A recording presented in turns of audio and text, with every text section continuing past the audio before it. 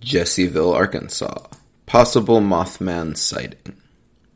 For this week's story, given the popularity of Mothman, I decided to reach out to our friends at the Mothman Museum. This story is the first of about 22 sighting stories sent to us by the museum.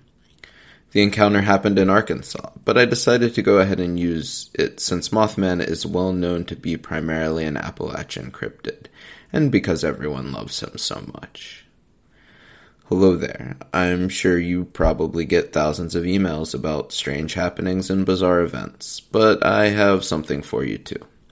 I haven't heard of Mothman until today as a result of what happened to me last night and early this morning. I was told to look on the internet to find something by friends at work who I solely trust with this that would not think I was crazy or losing my mind. To start off with, I live in a small town in Jessieville, Arkansas. It's just outside of Hot Springs Village, Arkansas. I go by Lone Wolf. This is what happened to me last night, early this morning. I live in a very small camper. Last night wasn't any different than any other night. There are 2 Belgian mules and 2 ponies with about 6 horses that freely roam this 64-acre property. I leave to go to work around 4 a.m., so I get to bed around 6 or 7 p.m. Sometimes in the night I hear the roaming of the animals here, along with them once in a while scratching themselves by rubbing their bodies on the camper. Nothing strange about that.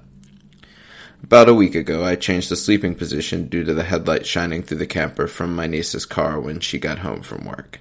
Last night I was really more restless than usual. There was a lot more noises outside the camper than usual. There was something pounding on the camper in the middle of the night. I remember waking up due to a light that was very bright coming through the window. For a moment I thought it was my niece coming home, but then I realized the window without a curtain is facing the wooded part of the property. I was awake then. It wasn't an ordinary type of light. It was very intense and had an orange-red glow to it, almost like a setting sun. I looked out the window, but I couldn't see anything. I had the sense that someone or something was watching me. Believing that there's a logical explanation for everything, I just rolled over and went back to sleep, or should I say tried. I felt the camper move like something was pushing on it, but I thought it was just a mule or horse. Then there was a pounding on the camper again. I have an electric heater in the camper and remember awakening to be very cold and the sense that I wasn't alone. I opened my eyes and thought I saw a large black shadow looking at me for a few seconds. It was gone. I breathed very deeply for a few moments and saw my breath condensate in the air. It was extremely cold on the camper for a couple of minutes. I looked at the clock and saw it was time for me to go to work. I got up, changed, and checked the door to make sure it was still locked, which it was. I went out to my van and started it, turned on the lights, and noticed there were feed buckets on the ground. I picked them up and put them in the back of my brother's truck. I drove out, opened and closed the gate, and then proceeded to drive to work. I usually have about a 45-minute drive to work. I remember going through an S-curve and seeing a white plastic bag in a tree on the right side of the road. For some reason, it caught my attention. Just after I turned my head, all of a sudden I saw a swarm of 100 or so, like birds, bats, moths, I don't really know. It happened so fast, coming right down the middle of the road. I cranked the steering wheel hard to the left and tried to avoid as much contact as I could with whatever they were. I remember hearing thuds off my van and seeing things bounce off my windshield and the front of my van. It was like they had all these small, bright red eyes or something. They were like tracing flashes off my van.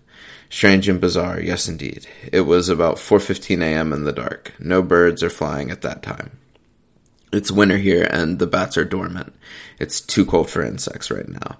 I just know they looked like bats to be the closest thing that I can think of. I never stopped and kept on driving to work. When I got to work, I left the lights on and got out, checked for any damages. There was nothing there. A work friend came over and asked me if I hit a deer or something. I was still a little shaken up and kept faith in telling him what happened. I still had the sense that something was watching me and kept looking over my shoulder all day long. My friend from work told me about Mothman and said I should watch the movie and check out the net to see if anything compares to what happened to me. He also told me to let him know what goes on for the next couple of days. Boy, that was something really nice to hear, thinking I was done with this ordeal.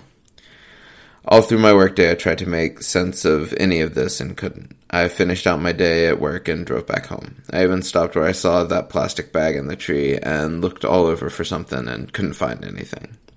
I got home and told my brother. I still have this feeling that something is watching me. Also, the buckets that I put in the truck this morning were on the porch, and the gate to the yard for my brother's house was open, and his stud colt was out loose, and, as we know, no one put the buckets on the porch. It was also said that sometime during the time that I left for work and the time that everyone else got up here, there was knocking at the front door of my brother's house.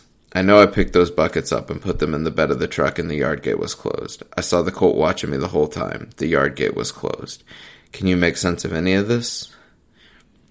Thank you for your time, help, and cooperation. Thank you again, Lone Wolf. Don't pick lemons. Another great possible Mothman sighting. Remember, if you have a story you would like to submit, be sure to email us at webmaster@spookyappalachia.com. And thank you to our patrons, Alvin and Josh.